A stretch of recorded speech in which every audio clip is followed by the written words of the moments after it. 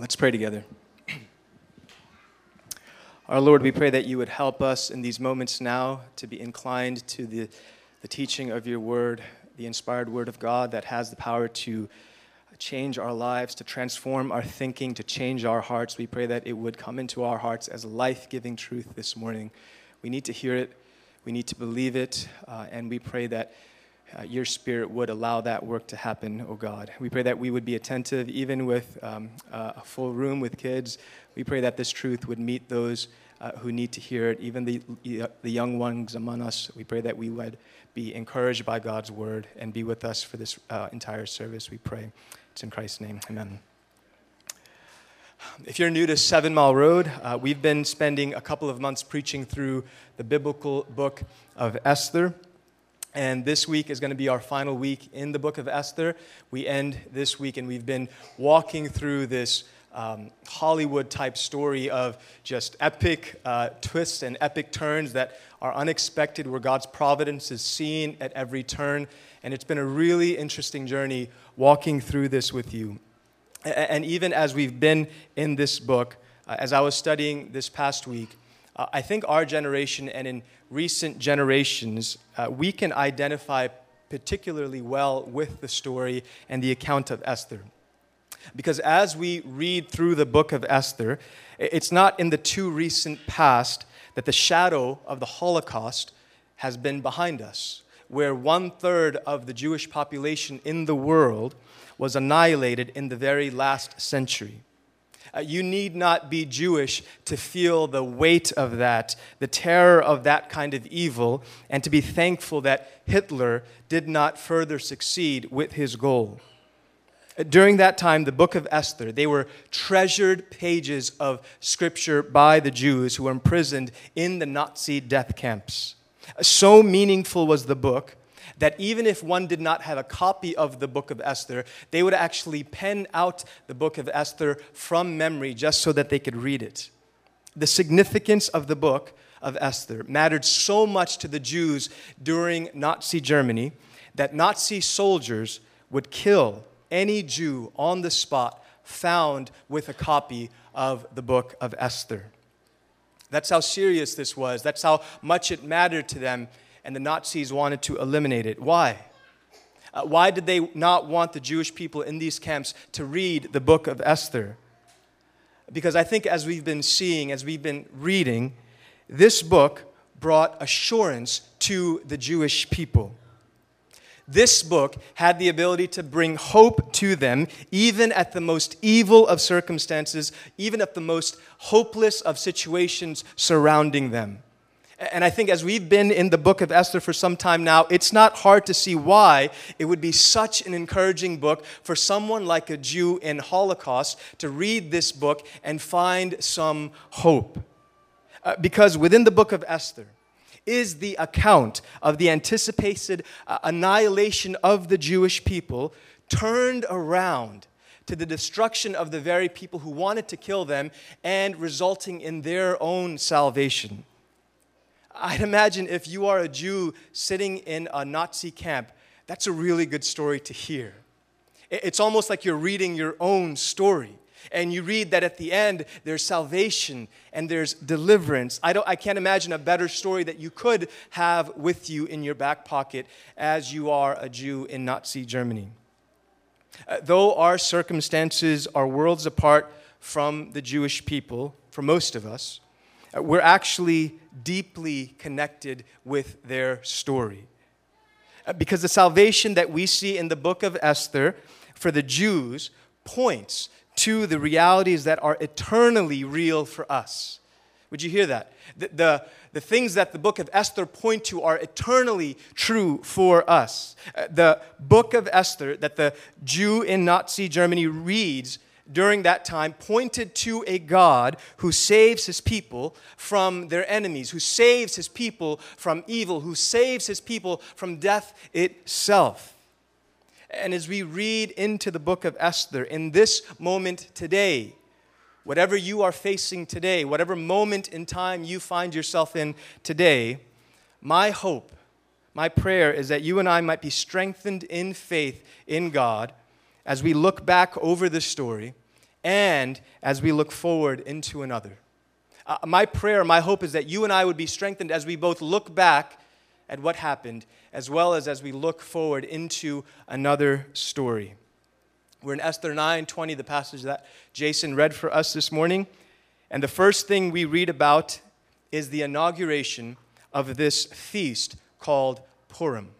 That's how the book starts in verse 20. Chapter 9, verse 20, it says, "And Mordecai recorded these things and sent letters to all the Jews who were in all the provinces of King Ahasuerus, both near and far, obliging them to keep the 14th day of the month Adar and also the 15th day of the same, year by year, as the days on which the Jews got relief from their enemies, and as the month that had been turned from them from sorrow into gladness and from mourning into a holiday, that they should make them days of feasting and gladness, days for sending gifts of food to one another and gifts to the poor." If the word Purim sounds familiar to you as we've been in the book of Esther, it's because if you go back to chapter 3, verse 7, Pur, the word P-U-R, is what is described as casting lots. It's sort of like rolling the dice on something. And the rolling of dice is how Haman actually decided on the very day that he would send forth the decree to annihilate and to exterminate the Jews. That's the method that he used. Rolling dice, essentially, casting lots. And so the question is, why would you name a festival after the very instrument your enemy used to schedule your annihilation? If you're using this thing called Pur to schedule the day in which you want to kill the Jewish people, why on the other side as a Jew would you say that's going to be the name of our festival? Well, it's subtle, but it does seem like Mordecai names the festival Purim to show that God's people, hear this, that God's people are not simply left to the chance of rolling dice. God's people are not just left to the chance of rolling dice. It feels like an ironic statement that says, you can roll the dice, but God chooses how it lands. In fact, that's not just how it sounds. That's what Proverbs actually says. If you turn over to Proverbs 16:33, here's what it says. The lot, similar language, the lot cast into the lap. It's cast into the lap, but its every decision is from the Lord. You may roll the dice, but it's every decision exactly where it will land, how it will land, and when it will land that way is up to God. So while Haman may have thought he was leaving this decision up to fate, he didn't know that the fate of all things rests in the very hands of God. Would you hear that? That's why he names this festival Purim. It should be an ironic statement, almost a jab at Haman to say, you thought you were getting us, but God holds the fate of the world in his very hands, even at the rolling of dice. And so, during Purim, during this feast, you did two things. One, you feast, you eat good food, and you drink good drink. And the second thing is you give. You give to those around you, and you give to the poor. It was a festival that, as it's become known and practiced, it lasts perhaps even up to 2 days. 2 days of looking back, remembering what God has done. Perhaps many of you, if you have any Jewish friends, you know that this tradition has not been eliminated. This tradition actually continues to carry on to this very day, ever since Mordecai actually initiated it, inaugurated it back here in the book of Esther. And throughout the years, it's taken shape in different ways, and all kinds of traditions have started. Some weird, some violent, but all kinds of things have evolved out of this tradition, this festival of Purim. For example, during Purim, the entire book of Esther is read out loud for all the Jewish people to hear. And in chapter 9, when it gets to the list of Haman's 10 sons, during this tradition of Purim, it was typical for the person reading this section of the 10 names of Haman, of the sons of Haman, to be saying it as fast as that person could in one breath. So you would say these 10 names as fast as you could in one breath so that you can symbolize the quick end of them altogether, because that's what chapter 9 actually records for us, as Dennis preached for us last week, that these 10 sons were executed, that they were put on the gallows. And so when you read these 10 names fast and in one breath, you are symbolizing for people to know that's how quick their life was. And if you've read the 10 names of Haman before, it's hard to say them at regular pace, let alone to say them as fast as you can and in one breath. And so you're supposed to get the feel of that during Purim. In other traditions, they would boo at the name of Haman, and they would cheer at the name of Mordecai. Anytime Haman's name was mentioned, kids would have rattlers in their hands and stones in their hands so that they could drown out the awful name of Haman. Don't name your kid Haman. People will boo. People will rattle shakers. But even more than that, some would even write the name of Haman on the soles of their shoes during Purim. And anytime the name of Haman was mentioned, they would stomp their feet anytime he was mentioned to show protest, to show disagreement, as well as victory of God over evil Haman. I think it's safe to say they did not like Haman very much. They thought of everything to drown him out, to make him seem like a fool. The festival of Purim, it's evolved over the years and has become a highlight in Jewish tradition. It's a fun event. It's a joyful event. And I think it's actually good for us to see that here. It's good for us, for those in the room who are religious or are part of a church or are Christian, it's good for us to see that there is rejoicing and celebration here. Because though you and I may know how to rightfully cheer at a football game or get down on the dance floor at a party, Christians tend to be better at mourning than at celebrating. We can tend to be downers rather than look at all the brightness that the gospel has actually given us. And I think I lean this way. I'm often made fun of because I like movies with dark twists and no closure. I like my songs with the minor key. I don't wear particularly bright clothing. Look what I'm wearing today. It's as muted as blue can be. I'm often that kind of person. I lean sort of more muted and somber. Christianity can have this sort of somber feeling of gloom. We can tend to focus on our sin, and we should. But we can sometimes tend to focus on our sin and completely miss the Savior. We can miss the work that He has done. It's true we must fight sin, acknowledge sin, confess sin. But as I've heard one preacher say, sin doesn't lead to celebration. Salvation leads to celebration. And that's what we see here in the Feast of Purim. Because consider, there is sin in the world, there's brokenness in the world, there is an awful story, there is a world in which we live in that is evil and it's hard to live in. But we believe in a God who became man, who died for your sins, who rose as Savior, and He loves you, and He knows you, and He's preparing a place for you, and you will reign forever with Him, and that is worth celebrating, friends. There is a beautiful, glorious gospel that is put over the darkness of this world because Christ has entered into the darkness. It means that as we sing on Sundays, even today, you should sing with full hearts. It's right to lift your hands in thanksgiving to the God who has done everything for you and I. It means that it's right to throw parties for others and to rejoice with those who rejoice. Rejoicing in the Lord is right. It is good. It's why Mordecai tells the Jews in verses 23 to 28 to keep this tradition of Purim and to remember what God has done for them. It's why he says it, to never forget, to always remember the deliverance of God from their enemies. We can relate with this. It's why we have feasts.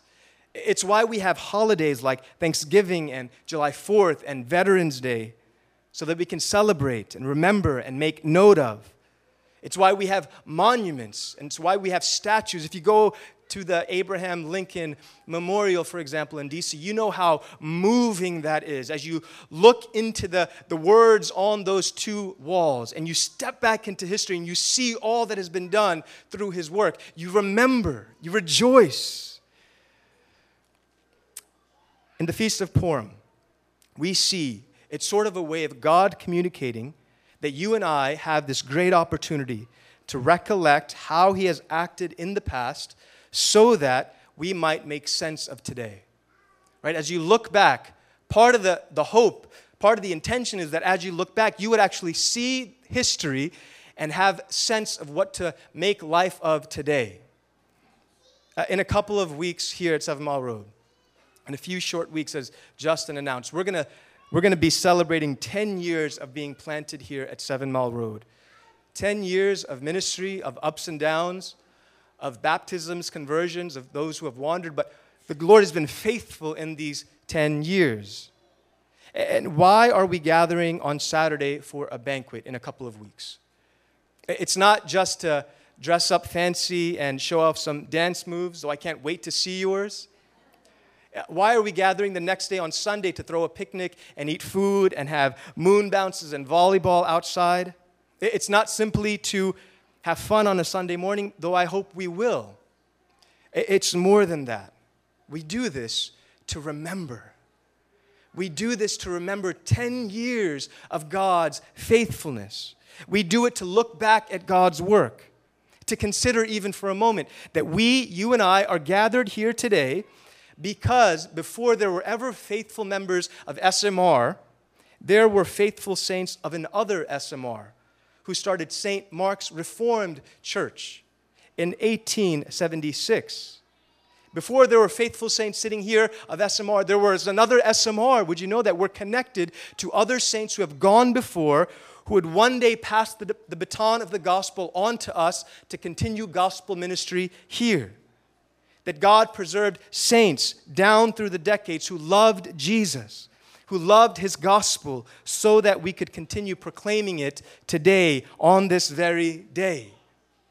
We celebrate 10 years to remember that there was a God providentially at work in the story of 7 Mile Road long before 7 Mile Road ever got here. We remember. We look back at the providence, the favor of God. Listen, Purim reminds us that yes, you could roll the dice. You could carry a rabbit's foot in one pocket. You can carry a 4-leaf clover in the other. You can subscribe to every horoscope you possibly can find. But these do not determine your life and mine. They don't determine the world's fate.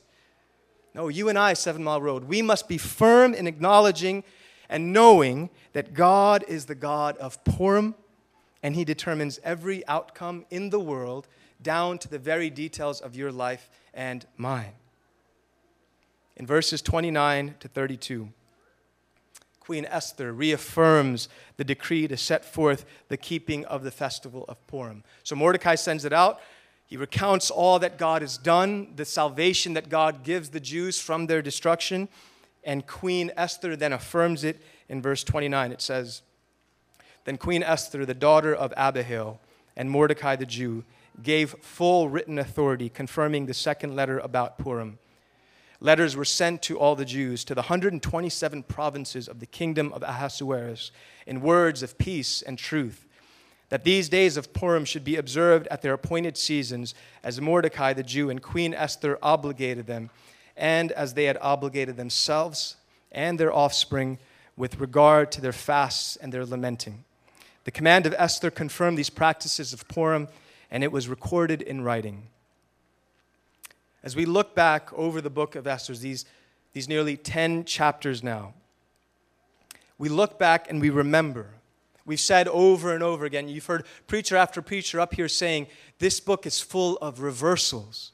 It's of seeing one thing happening and another thing happening at the end. It's not what you necessarily expect. In fact, it's what's happening again here as we read the verses I just read for you.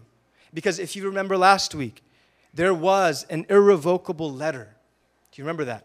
There was an irrevocable letter that went out to the empire to annihilate the Jewish race. Irrevocable. The king couldn't even revoke that decree. But look here. A letter is now sent out from Esther of a tradition that is never to be revoked. They say, don't ever cease to do this. Don't ever cease to remember this. As long as your generations last, continue this. It's an irrevocable letter that I'm saying, keep this in your family. Keep this in generations. Tell the story of God's deliverance. of what should have been their guaranteed death. All over this book of Esther, you see reversal after reversal. It starts with the great king Xerxes, high on his throne, but we'll soon see it ends with the greatness of a low Mordecai. This book starts with Esther disguising her Jewish identity. But at the end of the story, not only is she not hiding it, but everyone wants to be Jewish. At the beginning of the story, we start with the great feasting of the Persians. You remember drunken parties and lots of wine and lots of food to fill every heart for months and months and months. This Persian feast. But in the end, it's the Jewish people who are now feasting. Consider those who wanted to kill the Jews are killed themselves, and the Jews are saved. The days of mourning become the days of celebrating. It becomes a holiday. The day that should have been their end, their destruction, becomes a holiday for the Jewish people. This book is filled with reversals. And in all of this excitement, and all the reversal, and all the joy and celebration of what God has been doing for the people of Israel, we get to the last chapter of the book with 3 short verses in chapter 10. And the first verse after this great celebration reads, King Ahasuerus imposed tax on the land and on the coastlands of the sea. I mean, I don't know about you, but that doesn't feel like a great ending to a story. That you're going to get your taxes increased. No one's throwing a party for that, right? I mean, it feels like an anticlimactic ending to an amazing story. You have this massive reversal of fortunes and a great festival to celebrate. And it ends by saying your taxes are going up. And part of the reason I think that this is here is to remind us. Remember cruel and violent Xerxes? Do you remember him? Well, he's still king. And he hasn't changed. He's the same old Ahasuerus who does what he wants, who makes the lives of people miserable. He's the same old king. He's not been taken off of his throne. Xerxes is still king. He still rules over Persia, over an imperfect land and in a broken world. It reminds you, after all this celebration, after all of this feasting and excitement, that you and I still live in brokenness. You and I still have threats all around us. Yes, we live in this world where there's feast and celebrations, and rightly we should be a part of that and do those. And yet you get to verse 1 of chapter 10 and you're like, Xerxes is still there. Evil still exists. And you ask the question, how could you possibly celebrate? How could you possibly rejoice in a world like this? How could you and I possibly rejoice or lift your head up in an existence like this? Have you asked yourself that question recently? I've asked it yesterday. Steph and I went out to hang out with some friends last night, some friends from 7 Mile Road, and it was a great night just to catch up with them. We discussed the world. We discussed our country. We discussed politics. We discussed how broken it is. We discussed our fears. To summarize this 2-hour time together, it was bleak. It was a bleak conversation. It was dark. I mean, what do you expect? You're hanging out with me, right? It was not an encouraging conversation most of the night. It was difficult to consider the things that we ourselves are facing, the things that are facing our world and our country and our city. But one of the things that we came back to over and over again, especially as our friends reminded us, was this world is not our home. This world is not our home. Listen, as you look into the world, as you look out into our country, into our city, into the details of even your life, perhaps even the brokenness of our city, the lives of folks within this church, our hope is not in seeing some utopian world come to fruition, of seeing all of the problems of the world fixed. of mitigating every possible risk so that you and I feel safe and secure in this existence. If this world is your home, it's really hard to celebrate. If this world is your home, it's really hard to lift your head up and to rejoice. But what if this world is not your home? What if this isn't your home? I think you'd be able to celebrate. I think I'd be able to celebrate in that kind of an existence. As did the Jews and Esther living in Persia, you and I live exiles in this world. It's a biblical word, right? This word of exile, living somewhere that's not your home. We live as sojourners passing through. We live today in chaotic times where things are not as they should be. Hardship, pain, a sense of displacement feels like the rule instead of an exception in our lives sometimes. And when you look deep into your soul, when you look deep into your heart, you know the feeling that exile is the essence of your existence feels more real than anything. You sense that this is not my home. You sense that home is actually far away, that this is not the way things should be. When you're reading the story of Esther, it's easy to love it, right? It's easy to read the pages of Esther and to look at it and see the story and love it. But if you were in the story of Esther, it would be really hard to see what's happening and why. Right? It's easy to have a book in front of you, read the pages from beginning to end, see how all the pieces fit together, and love it.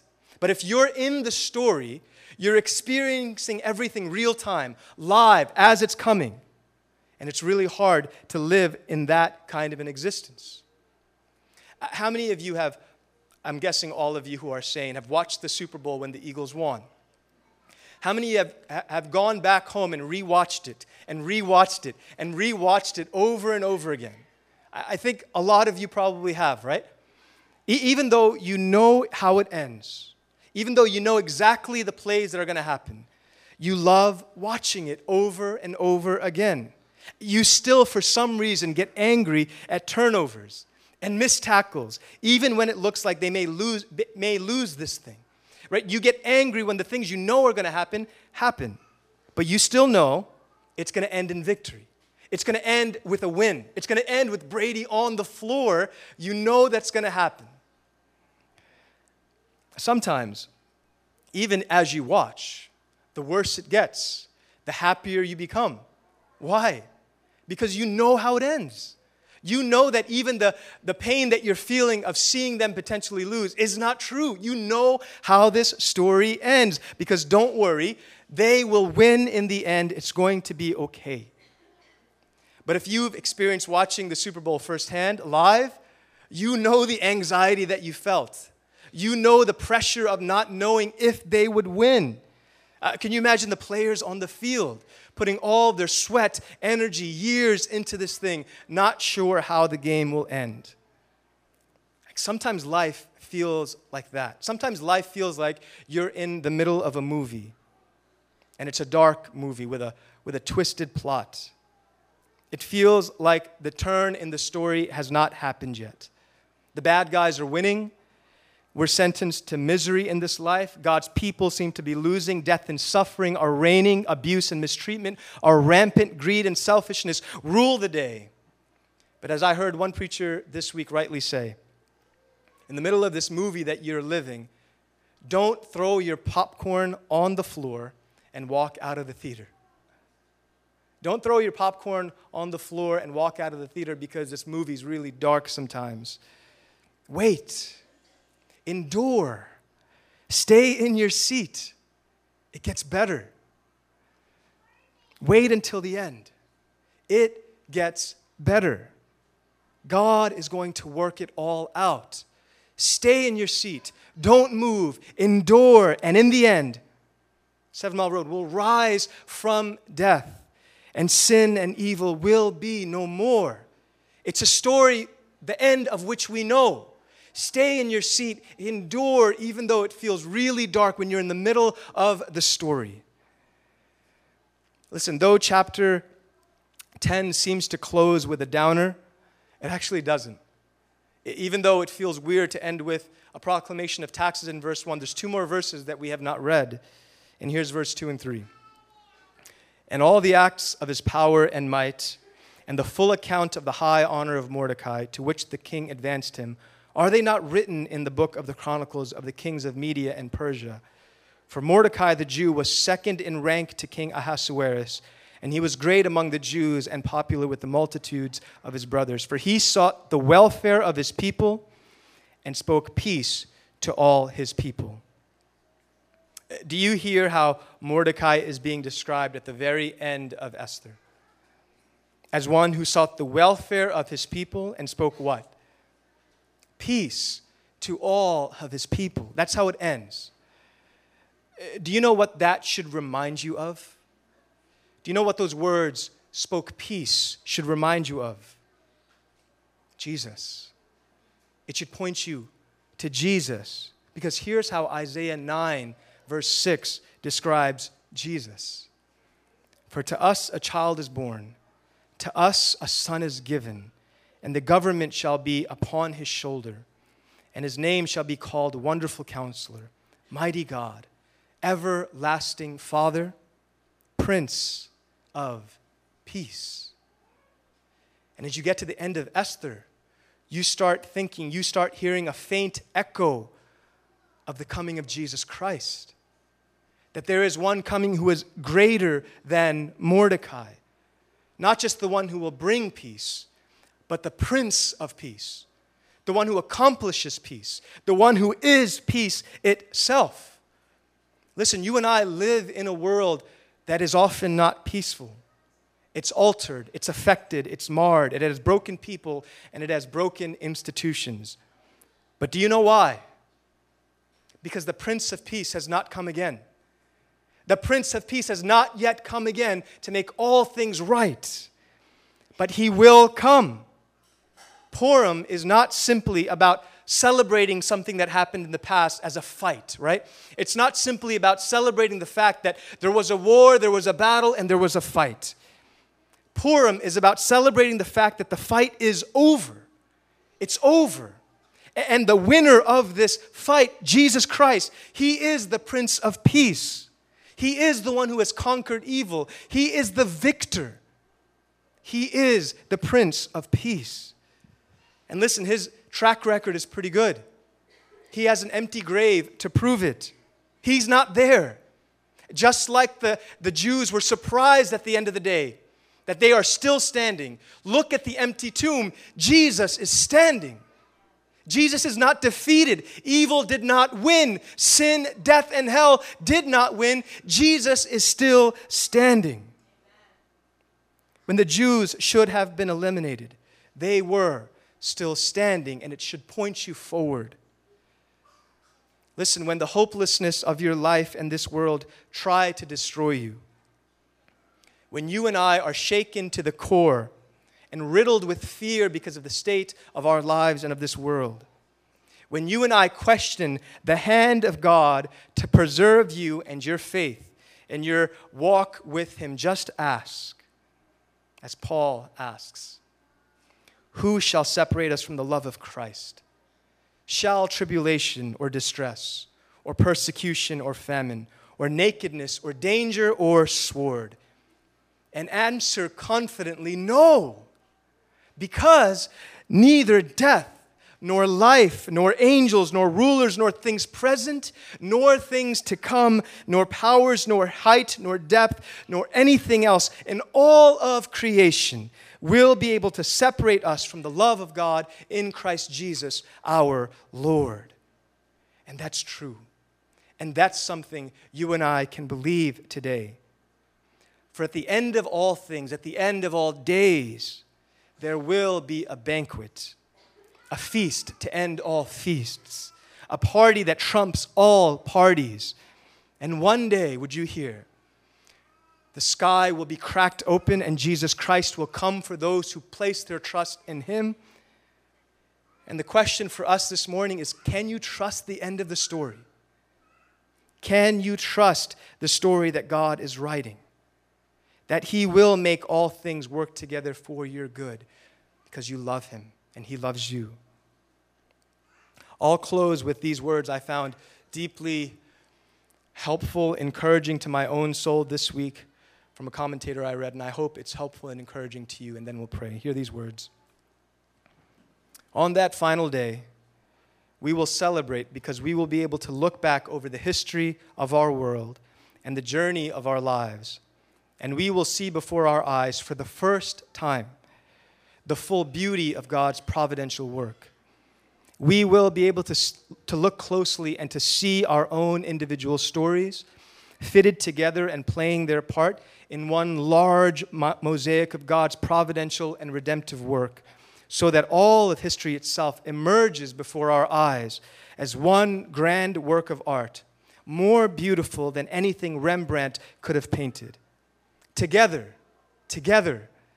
we will look deeply into its shapes and contours, and we will see the subtlety of its artistic style. We will even find in them some of the most unexpected places in our moral failures, in our compromises, in our sufferings, in our victimizations, in our moments of crisis, and our defining moments, and every twist and turn of every detail of our lives. And on that day, we will celebrate with hearts overflowing. On that glorious day, we will see the artwork for what it really is, the masterpiece of the artist himself. That's our hope. That's where all of this is pointed towards. That's what Esther itself points us towards. Hope in that. Look forward by looking back. Look back at the history of your lives, at the book of Esther. There's a great story coming for us that God is writing. Let's pray. Our Father, help us in these moments to believe what we have just heard. As quickly as we have heard it, so quickly would it want to leave our hearts and minds. So quickly would the enemy want to disprove and disavow in our hearts these things. So quickly would he want us to be scattered away from here, never to say these things again or to remember it. Instead, together this day, help us to remind one another of the great triumph of Jesus Christ in the world. As we sing in a moment, help us together to lift our voices of the great triumph of Jesus Christ, whom no one can rival, whom no one can defeat. Help us this morning to remember the one who holds us even when our grip on him is weak. Help us, O Lord, in a moment now to remember the life of Jesus Christ given for all of this to be accomplished. It's a beautiful story, one in which we know the ending, and yet one in which we need much grace to live through. And help us, O Lord, by your grace to do that. It's in his name that we pray. Amen. We turn now to celebrate.